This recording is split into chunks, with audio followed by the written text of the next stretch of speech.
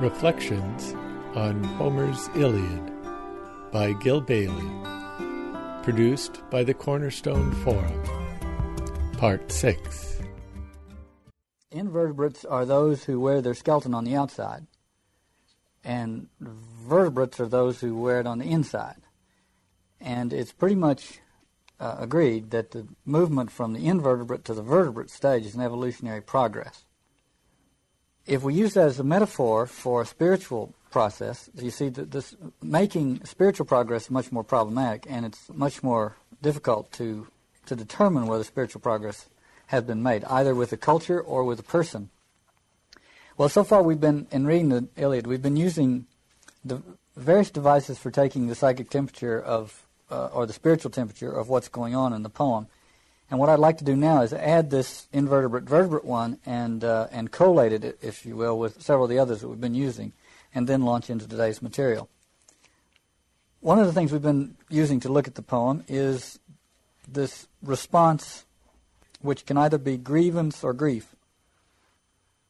Some encounter with the fact of our mortality, which provokes either the response of grief or the response of grievance. What I'd like to add to that now is something out of this invertebrate-vertebrate metaphor, which is to exteriorize an experience or to interiorize an experience. Last week we closed with Simone. I think I mentioned at the end Simone Weil's breakdown of suffering and violence. The false gods turn suffering into violence, and the true God turns violence into suffering. It could be, we might be able to try to bring all these together. We might say that to exteriorize an emotional experience is to convert the suffering back into violence. Not necessarily frank, overt violence, but the kind of social tensions which are the larval stage of violence. So that is to exteriorize, to take that experience and to suddenly find ways of getting it back out into the social realm, so that to stir up the social realm.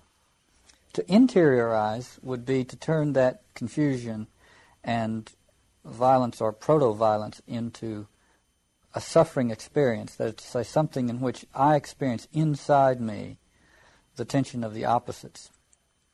The alchemist understood that to seal the container in which that tension is taking place is the beginning stages in the production of personality.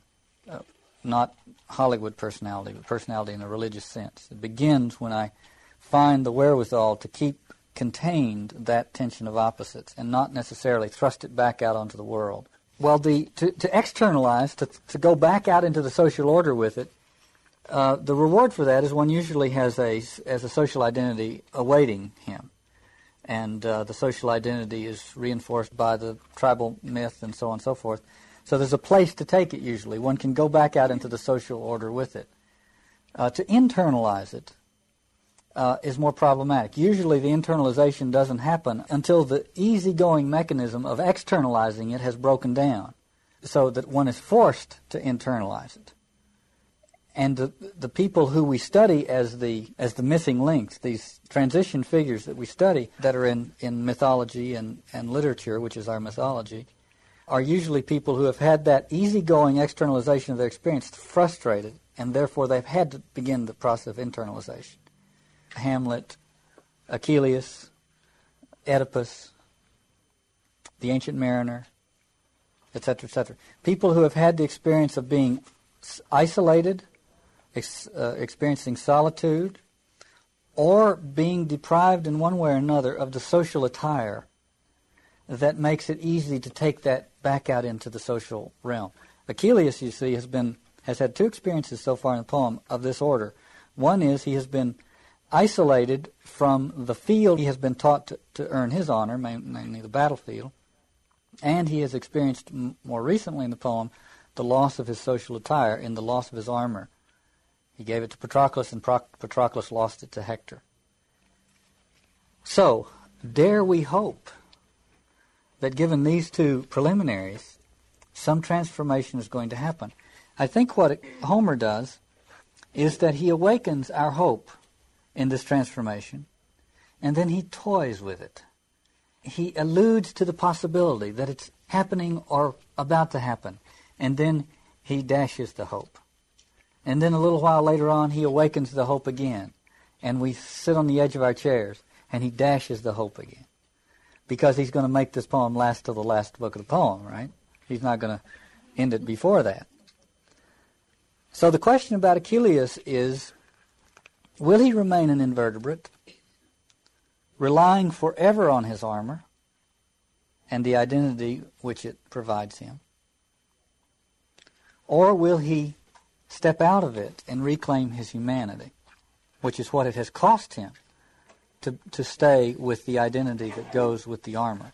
We visit Achilles, and he is talking to himself, which is always a good sign at this transition stage.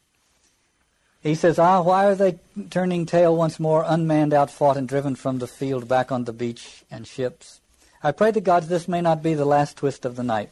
My mother warned me once that while I lived, the most admirable of Myrmidons would quit the sunlight under Trojan blows. It could indeed be so. He has gone down, my dear and wayward friend. Now this is very revealing all of a sudden. Achilles tells us he knew. His mother told him that the best of the Myrmidons, and he clearly considers that to be Patroclus, was going to die before he died at the hands of the Trojans. Further confirmation of the fact that he has at least unconsciously and unwittingly conspired in the sacrifice of Patroclus all along, so that he knows already that Patroclus is at some level of his being, not a level that he visits very often.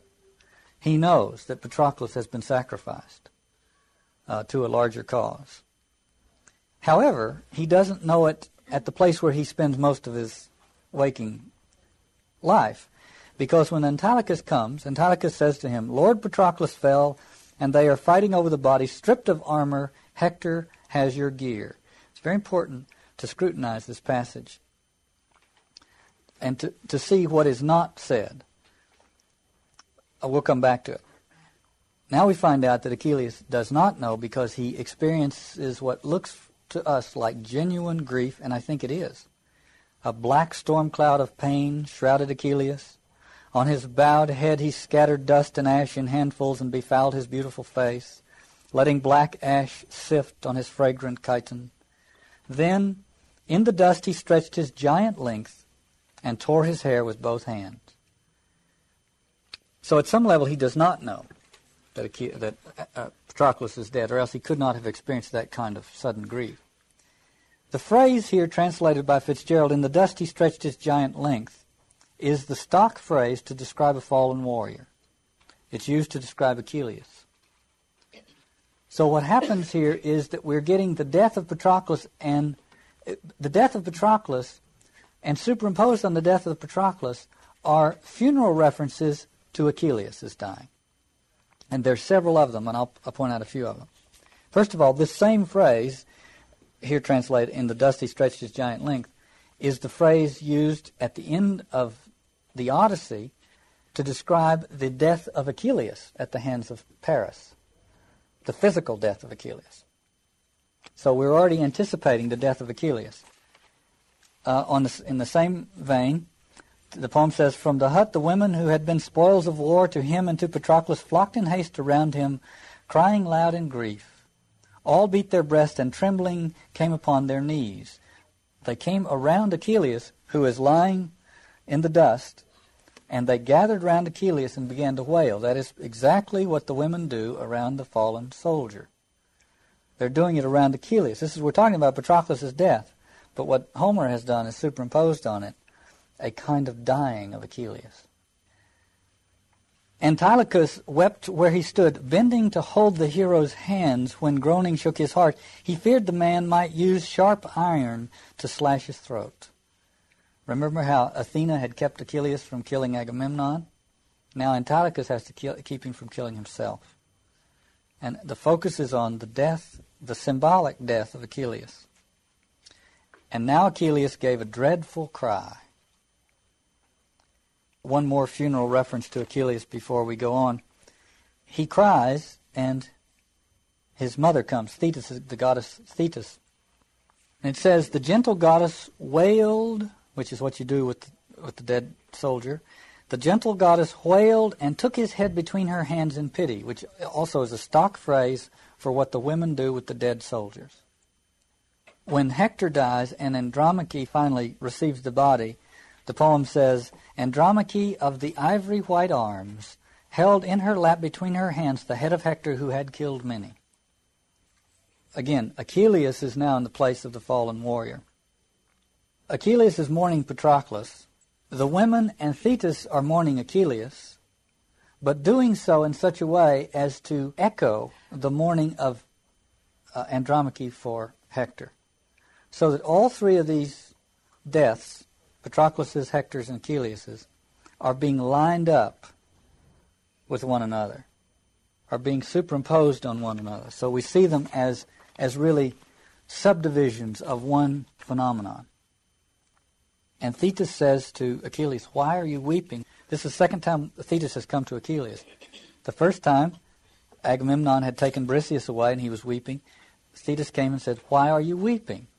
And he said, well, I've lost my honor, essentially, to Agamemnon. She comes now, and Thetis said then, what shall I do? Achilles says, ask Zeus to take the side of the Trojans and defeat the Greeks, so they'll come and plead to me.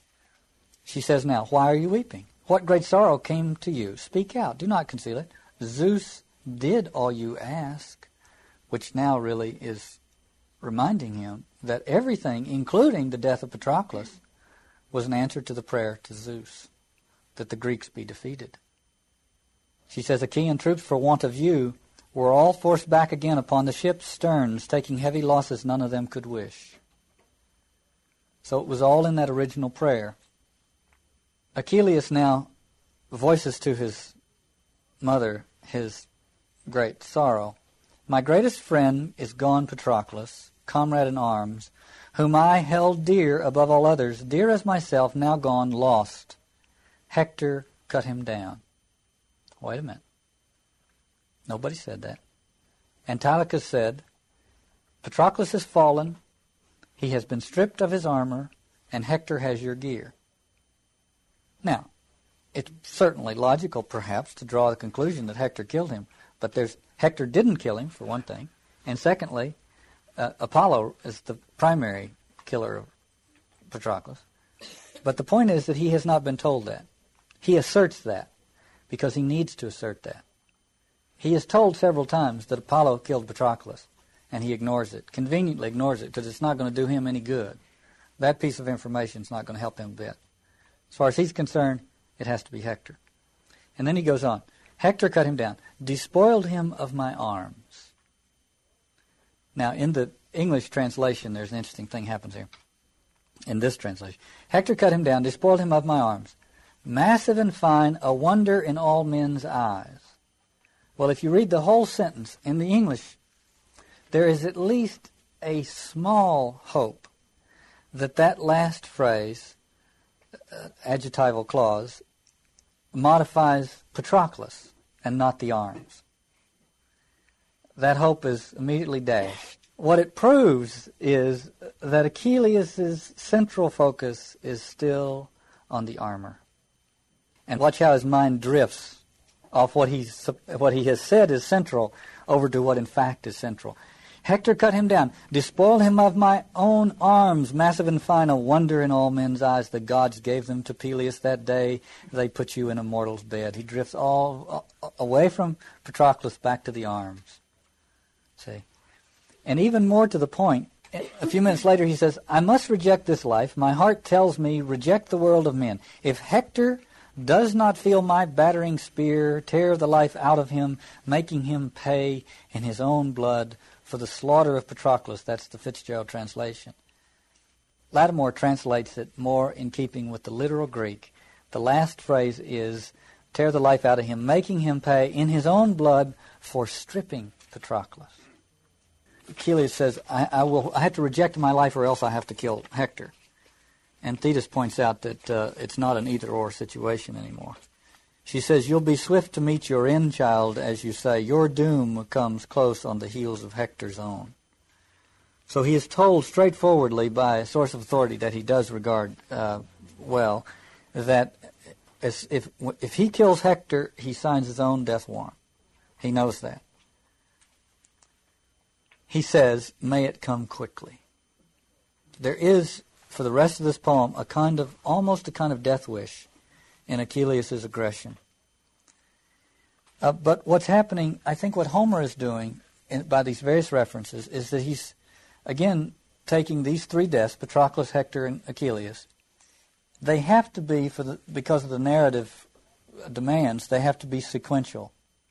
But what Homer is doing is making them existentially simultaneous, so that we're seeing through each one of them to the other one. They're all part of one process, and they're all associated with the armor of Achilles. Achilles says, "Now I must go to look for the destroyer of my great friend."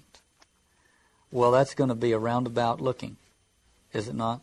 First of all, when you think of Oedipus, who says he's going to find out who it was that killed Laius, right? Achilles, who has at least unconsciously conspired in the death of Patroclus, is now going to go out and look for the destroyer of his great friend. He thinks he knows who it is. Hector. He has never been told it was Hector. He's going to be told straightforwardly that it was not. It doesn't slow him down in the least.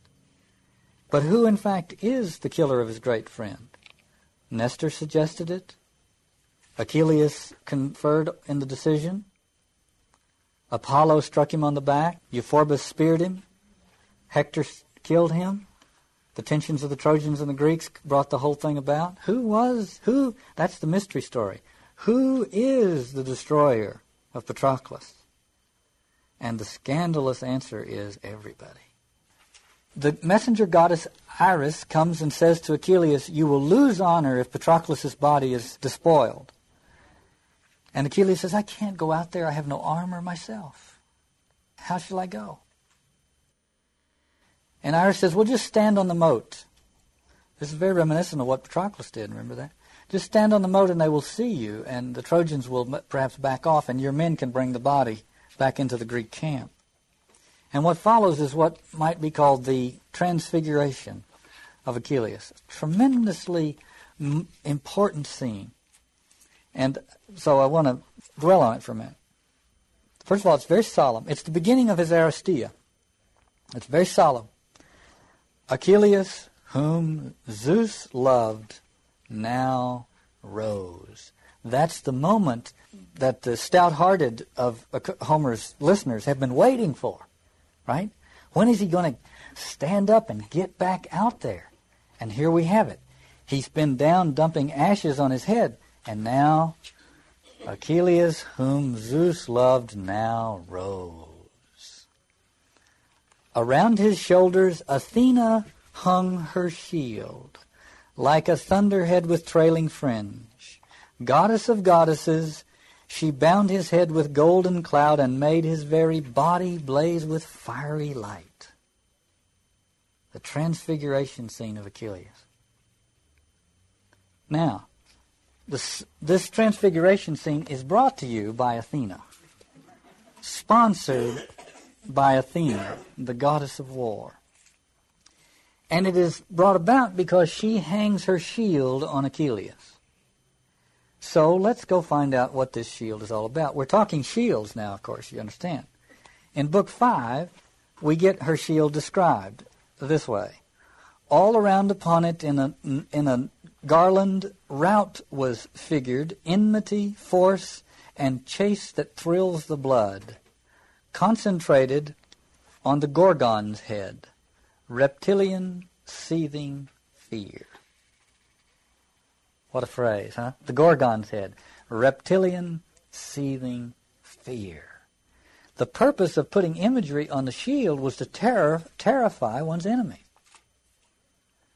Okay, so this nice piece of work is what is bestowing that transfiguration aura on Achilles. Athena's shield is the tool of mystification, designed to terrify the enemy. It narrows the frame of reference, to use a photographic metaphor, it narrows the frame of reference and shortens the depth of field, so that everything is focused right there on the deed, and the deed is to kill the opponent. But watch what Homer does with this. He provides a simile, as he often does, that these similes towards the end of the poem are something. Imagine now the pyre of a burning town will tower to heaven and be seen for miles from the island under attack, while all day long outside their town in brutal combat, pikemen suffer the war god's winnowing. At sundown, flare on flare is lit. The signal fires shoot up for other islanders to see that some relieving force in ships may come. Just so the baleful radiance from Achilles lit the sky. Just so, just how so? The simile has two images. One is the pyre, the burning funeral pyre of the dead corpses. It's a perfect, because the emotional energy of what's happening is deriving in part from the death of Patroclus and the grief over Patroclus. So part of it comes from the burning funeral pyre, and the other part is flare on flare summoning reinforcements. The Greeks begin to see Achilles in this transfigured light, and they rally. See? And here, perhaps one of the most important episodes in the poem, I think. Achilles stands there in that kind of transfigured light, and he wails. He lets out this wail, which I think we have to feel coming from the depths of his soul. A wail coming up, which is the wail about everything. The death of his friend has confronted him with the woeful facts of existence. He has to give his life. His friend gave his life. He has no choice. His future is wiped out. His other options no longer exist. And out of the depth of that anguish comes this wail. And right at that moment, we're on the watershed between grief and grievance. It could go either way. With the slightest nudge in one direction or another, it could go one way or the other. Okay? So here comes the wail. He lets out a wail, and the next line says, "Not far from him, Athena shrieked." The great sound shocked the Trojans into tumult, as a trumpet blown by a savage foe shocks an encircled town, so harsh and clarion was Achilles' cry. Imagine this wail coming out of Achilles, which could be grief or grievance, is now intersected by the war cry of Athena. And with that spin on it, it becomes grievance once again. It was the very stuff of Job, was coming up out of him like the very stuff of Job. And Athena intersected it and conflated with it her war cry, and it became grievance again. Tremendous moment in the poem. Remember in Shakespeare's Antony and Cleopatra when there's a rumbling under the ground and one of the soldiers says, that's the god Hercules whom Antony loved now leaves him. Hercules is the great heroic archetype. So that this heroic archetype abandons the warrior, it makes a great sound. Well, here's the literary version to prove that it also makes a lot of noise when it enters, because that terrified the Trojans. Suddenly they saw Achilles and saw him gathering up that force again and turning it into grievance. They recover Patroclus' body. The Trojans have a meeting. Hector decides they will stay and fight, even though he's warned not to. And then the scene shifts profoundly, and we go with Thetis to plead with Hephaestus for new armor. Suddenly it is courteous, gracious, beautiful setting. Hephaestus, hobbling around, sweating, besmudged from the forges in his blacksmith shop, changes into the attire of a host, welcomes Thetis. She has helped him in the past. Very gracious. And we want to look at Hephaestus. He's very important. Hephaestus was hurled. He tells Thetis. He reminds Thetis of why he likes her so well, and she reminds him of why she needs the armor. They both tell the background on each other. Hephaestus says, as you know, Hera threw me out of heaven because I was ugly and a marked cripple. The story varies whether he got the limp from being thrown out of heaven or whether he had it and that's why he was thrown out. But he was, by the way, to bring that other thread in, he represents the divine equivalent to the predetermined sacrificial category. That is to say, he's a cripple, and he's ugly, and he's socially marginalized by the Olympians. You remember, he's the one that brings about the Olympian reconciliation by being the one they all laugh at. Remember that? That's the Pharmakos. He's the opposite to Lucifer. Lucifer is thrown out because of his brightness and pride. And Hephaestus is thrown out because of his ugliness and his crippledness. Thetis takes him in, and it turns out that he is the great craftsman, the great artist. There's no distinction in Homer's time between those two categories. He becomes the artist. And so Hera takes him back, always looking for somebody who can turn out some nice jewels. The point is, he is a rejected outcast. He knows something that keeps him from being as superficial as the rest of the gods. Homer loves him. Homer loves Hephaestus. Homer really plays with the other deities, but Hephaestus holds a special place. Having suffered social marginalization and rejection, Hephaestus knows how fragile even Olympian social order is, and therefore he spends time trying to reconcile things, trying to put things in their proper perspective, trying to bring about some kind of reconciliation. He has great compassion, the way Homer does. The key to Hephaestus is this, the short version is this. He has found something more interesting to do with fire. Fire is the image for war in this poem. When war breaks out, it's like fire. And hatred is like fire, etc., etc. And Hephaestus is the one who has discovered something more interesting to do with fire.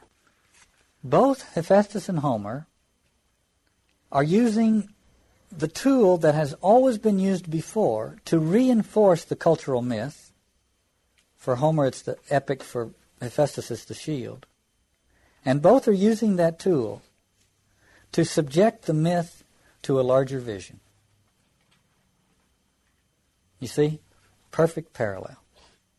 And Homer is absolutely conscious of that. A point should be made. Thetis explains to Hephaestus all that has happened, making the point that it was Apollo that killed Patroclus. The poem says his first job was the shield. Now he's going to create the armor for Achilles, but the shield is what it's really focused on. The maker used all his art adorning this expanse. Poet means maker. These two things come together perfectly here. And now we're going to get the central artifact of the poem. He pictured on it earth, heaven, and sea, unwearied sun, moon, waxing, and all the stars that heaven bears for garland. That is right in the center of the shield. Earth, heaven, and sea, the sun, the moon, and the stars. Now remember, Athena's shield had the Gorgon's head, reptilian, seething fear, and he has the sun, the moon, and the stars. Hers closed down the vision around the deed, the terrible deed that had to be done, right? And his opens it out. It's as though Hephaestus understands Achilles and his species. He understands that Achilles that if he's going to communicate with Achilles, he had better direct the communication to the back brain.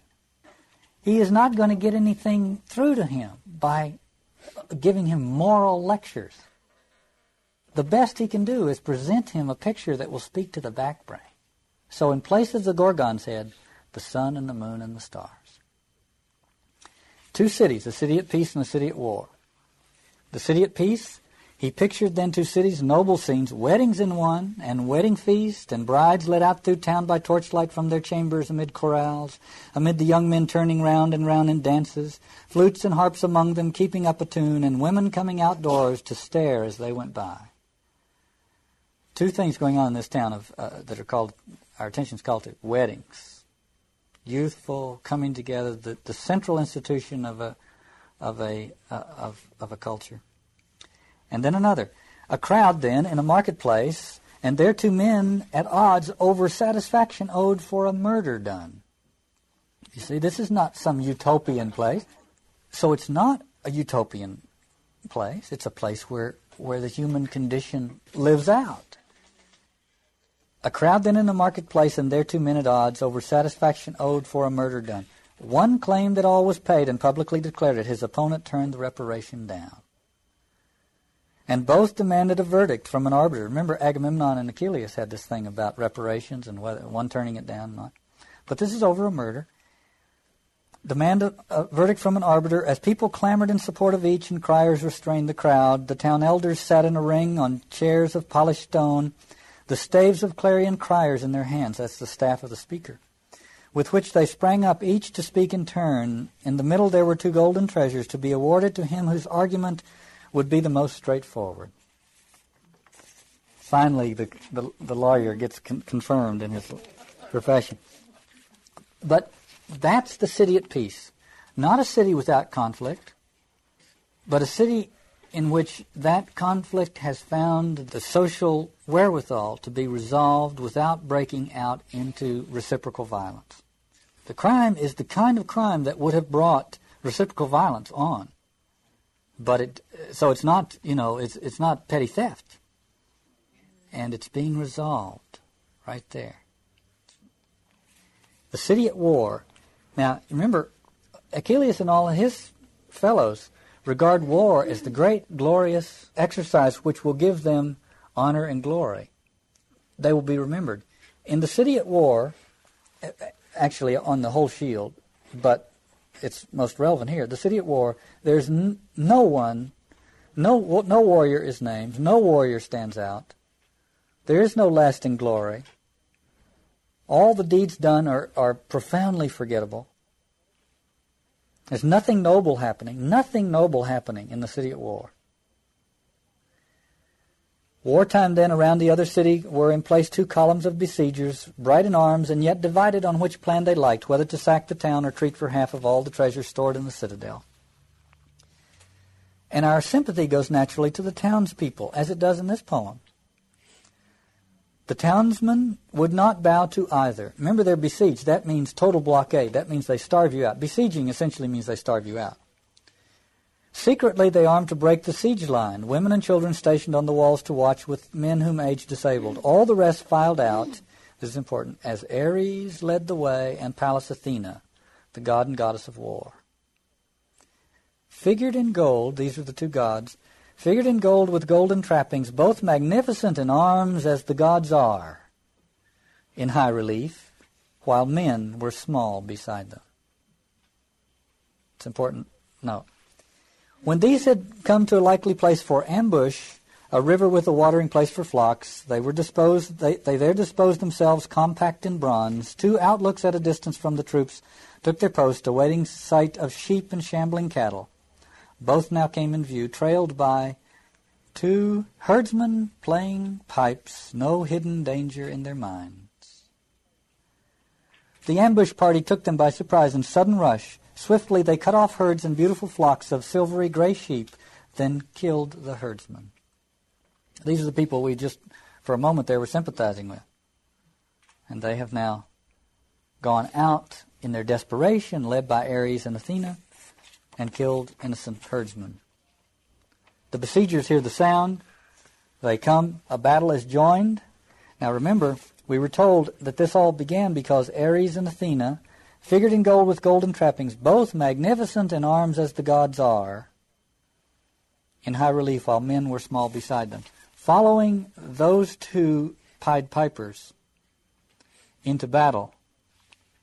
But then when they actually join battle, what happens is this. All figures clashed and fought like living men and pulled their dead away. See? That's the difference between those fabulous songs of World War I and the trenches in Europe. See? Ares and Athena always look dashing in the arms of war as gods do. You see? And then all the bucolic scenes, plowing, a field being plowed, a field being harvested of grain with the king standing in the middle quietly in the middle with a staff in his hand. Everything is peaceful and ordered. A vineyard is being harvested, harps, tunes of longing, songs for the joy of it. And then a realistic scene of natural violence, 2 longhorn cows, a bull brought down by 2 lions, and nobody being able to do anything about it. So it's not, it's not some kind of romanticized natural order, but one that has its own brutality as well. And then the penultimate comment on it all, which is a dancing floor. And I think this is, first of all, we see the sun and moon and the stars, and then we close back in and see 2 cities, and then we back up as though we're, going back away from the earth, and then we see the countryside, and now we get back up and where we would in our day begin to see the outlines of the continent or maybe even the planet.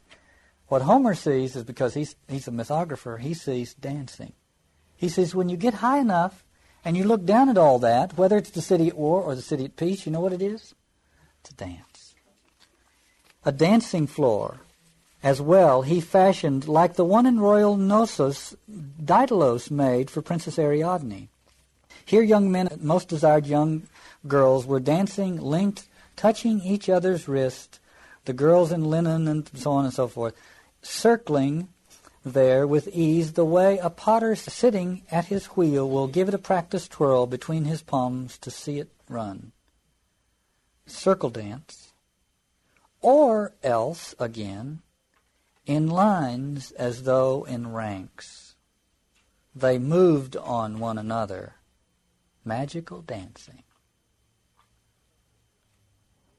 It's as though at this level of vision he's saying, from up here, guys, it's just 2 forms of dancing. The circle dance and the line dance. Remember the city at war? They drew up lines to face one another. And the battle began. From up here, guys, it's just the round dance where you reach out and touch each other's wrists and go like that, or it's the line dance. That's Homer's comment on it from that other place. He and Hephaestus see it from that other place. So as he and Hephaestus see it, notice, all around a crowd stood spellbound. We still are, aren't we? As 2 tumblers led the beat with spins and handsprings through the company. This is romantic, but to me, the 2 tumblers are Hephaestus and Homer. This is not a cynical view. I think it's Homer's saying it's fundamentally a dance, and we just have to decide if it's going to be a line dance or a round dance. Well, as I said, Hephaestus addresses his message not to the moral reasoning, but to the back brain, and uses art to do it.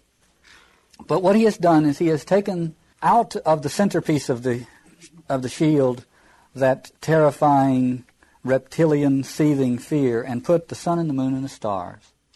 And then the whole cosmos, the human cosmos, and then the commentary on it, which is it's a round dance or a line dance. And then around that, the cosmic ocean. This is the great enlargement of vision. And then Thetis brings it and presents it to Achilles and his Myrmidons. Now you have to remind yourself, it's being presented at the moment when the historical exigencies of their moment is that they stay focused. You see, they're in the midst of a war.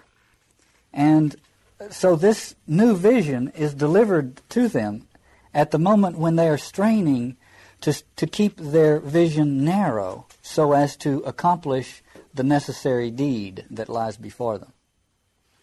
Thetis comes, and the poem says this: she laid the armor down before Achilles, and I want to focus on this next phrase, clanging loud in all its various glory.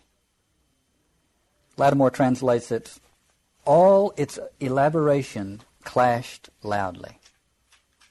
Something is being said in that phrase. All its elaboration, its various glory, its great variety. It is the scope of this vision that is causing the clanging as it falls at the feet of Achilles.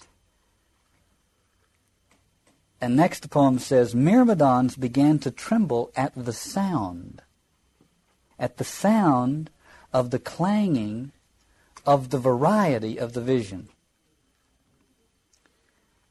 The Myrmidons dared not look straight at the armor, their knees shook. Now, isn't that it? They are poised at the threshold of the great battle. And they're fresh out of boot camp, trying to keep that narrow focus. See? And here comes this great encompassing vision. And what would it do if they looked at that vision? Or more to the point, what would it undo if they looked at that vision? If they looked suddenly, not at the Gorgon's head, but at the sun and the moon and the stars. What would that do? Galileo said to the bishops, well, here, just take a look through my telescope. And they said, no, thank you. Imagine Teilhard de Chardin trying to explain the noosphere to the National Security Council. You see? How do you keep that focus on the awful deed that must be done in light of the vision of the sun and the moon and the stars? And that's what makes the Myrmidons' knees tremble. The Myrmidons are famous for having knees that will not tremble. I'm here to tell you. They could look at these Gorgon shields and their knees will not tremble. But one with the sun and the moon and the stars and their knees tremble, because that is a vision that will undo that little narrow mythology that they've given them their lives to. How is it that we can be in the presence of this vision and not get it? Well, before we go to Achilles' response to this armor, let me read something from Ernest Becker. Modern man is drinking and drugging himself out of awareness, or he spends his time shopping, which is the same thing. As awareness calls for types of heroic dedication that his culture no longer provides for him, society contrives to help him forget. Or, alternately, he buries himself in psychology, in the belief that awareness all by itself will be some kind of magical cure for his problems. But psychology was born with the breakdown of shared social heroisms. It can only be gone beyond with the creation of new heroisms that are basically matters of belief and will, dedication to a vision. So to go from the shared social heroisms of a less conscious past to the dedication to a vision, a heroism based on a dedication to a vision, is what this 3,000-year-old poem depicts as its central artifact, the Shield of Achilles. It recognizes that there is that the heroic motif cannot be simply left behind. But if it could be brought into play with regard to a greater vision, the sun and the moon and the stars, then perhaps it could live up to its spiritual potential. But he also points out that we have a way of drinking and drugging ourselves into oblivion and can be in the presence of something that could evoke the shared, something that is that visionary, but we simply don't see it. And that's exactly what happens to Achilles. We just had this marvelous shield described to us. The Myrmidons won't look at it because it scares them. And what happens when Achilles looks at it? Here it is. Anger entered Achilles as he gazed. His eyes grown wide and bright as blazing fire with fierce joy as he handled the gods' gifts. How, we ask ourselves, could he possibly have responded to that shield in that way. It is totally inappropriate as a response to that work of art. He is an invertebrate, and he's getting his armor back, and the art that decorates it is not what he's interested in. That will, if anything, speak to his back brain, but it will not. What he is responding to is the fact of the armor, not to its deeper meaning. And what he's mostly responding to is his own psychodynamic. Anger, once again. Achilles calls the council. He says to Agamemnon, Agamemnon, was it better for us in any way when we were sore at heart to waste ourselves in strife over a girl? If only Artemis had shot her down among the ships the day I made her mine. Huh? Hey, what's happened? What's happened is that Briseis was part of the earlier rationalization, no longer needed because he now has a very much superior rationalization. Achilles is an angry man. And like all of us when we're angry, he needs some rationalization to explain his anger. And the normal, hits and bumps of social life provide us with those rationalizations. And he seizes on those rationalizations which are closest to him. And he says, well, I'm angry because of that and that. And he's got more anger than can fit into those two that's. And pretty soon he conspires to bring about something else that's even bigger. And then he can say, I'm really angry because of that. But what's really going on? What is anger? Anger is unlived life. Unlived life that has become vindictive at having been left out. How much of Achilles' life has to be unlived in order for him to be the warrior he is? Unlived life is coming up and making him the narrow manifestation of existence that he is. He has enormous energy, and he has tried to contain that enormous energy in an archetypal spectrum that is very narrow, and the result is anger, resentment, frustration. And one has to have a rationalization. He's got a great reason now. He no longer needs Briseis, and he drops that earlier rationalization with ease. And he says to Agamemnon, I drop my anger now, which of course he has not dropped at all. He has just changed it from being angry at Agamemnon to being angry at Hector. Achilles puts on the armor in a very ritualized way. And as he does, the Greek cause reconvenes. As he's putting on the armor, the text says, reflected glintings in all directions, shone with glare of bronze and shook with trampling feet of men. That is to say, as he's putting on the armor that Hephaestus made, all of the Argives are putting on theirs as well. It's the reconvening of the Argive cause. But notice what Homer says about it. He provides a little simile for the interpretation of that event. It's a very complex simile. As when at sea, to men on shipboard comes the shining of a campfire on a mountain in a lone sheepfold, while the gusts of night wind take them, loath to go far from their friends and loved ones, over the teeming sea. Just so, Achilles' finely modeled shield sent light into the heavens. We're told that when he puts on the shield, the culture reconvenes. What the simile says is the opposite. The simile says that it's like a light that people on shipboard see as they are, against their will, being blown out to sea, far from their friends and loved ones. Erich Neumann said it's very easy to, well, he didn't exactly put it this way, but he would have if somebody asked him. He said it's very easy to misconstrue the recollectivization of a social order for a revitalization of culture, but it's not. If you remember, Carl Jung made some very stupid comments about Germany in the 30s when the Hitler movement was just starting, because a lot of people saw this as a rediscovery of authentic roots of German national identity.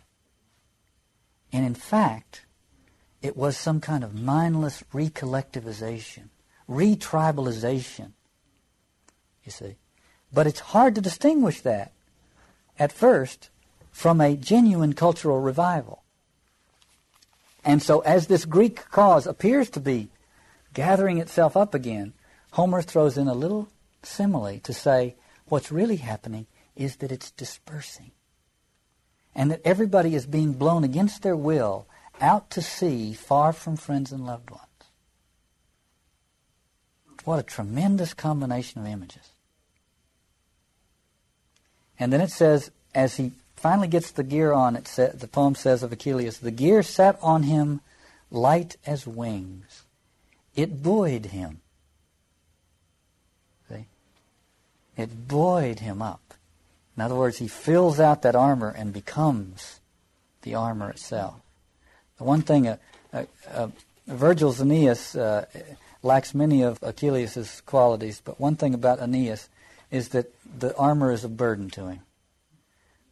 There's at least that much progress from the Iliad to the Aeneid, but not for Achilles. It buoys him up.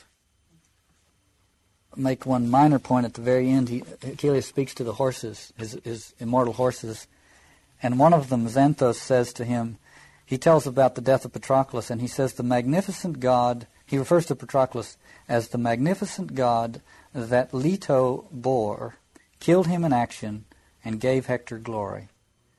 The son of Leto is Apollo. So Achilles has been told straightforwardly that the killer of Patroclus was Apollo. He immediately ignores it, because that piece of information is not going to help him gather himself up the way he's trying to do. Well, just to reflect for a second, the two things that were surprises to me in the text that I want to kind of leave at the end is one is that wail that comes up out of Achilles, which could go either way. It's just right there. And Athena is strategically located so as to shriek her war cry right into that, conflate that wail with that war cry and cause it to go in the direction of grievance and anger again. That seems to me to be tremendously important. And secondly, well, three things. And secondly is the reaction of the Myrmidons to the larger vision. Their knees shake and they won't look at it. And finally, this thing that seems like a cultural reconstitution is in fact a cultural disintegration. Fabulous. 3,000 years ago. I make up a lot of things, but I'm not making up those three things.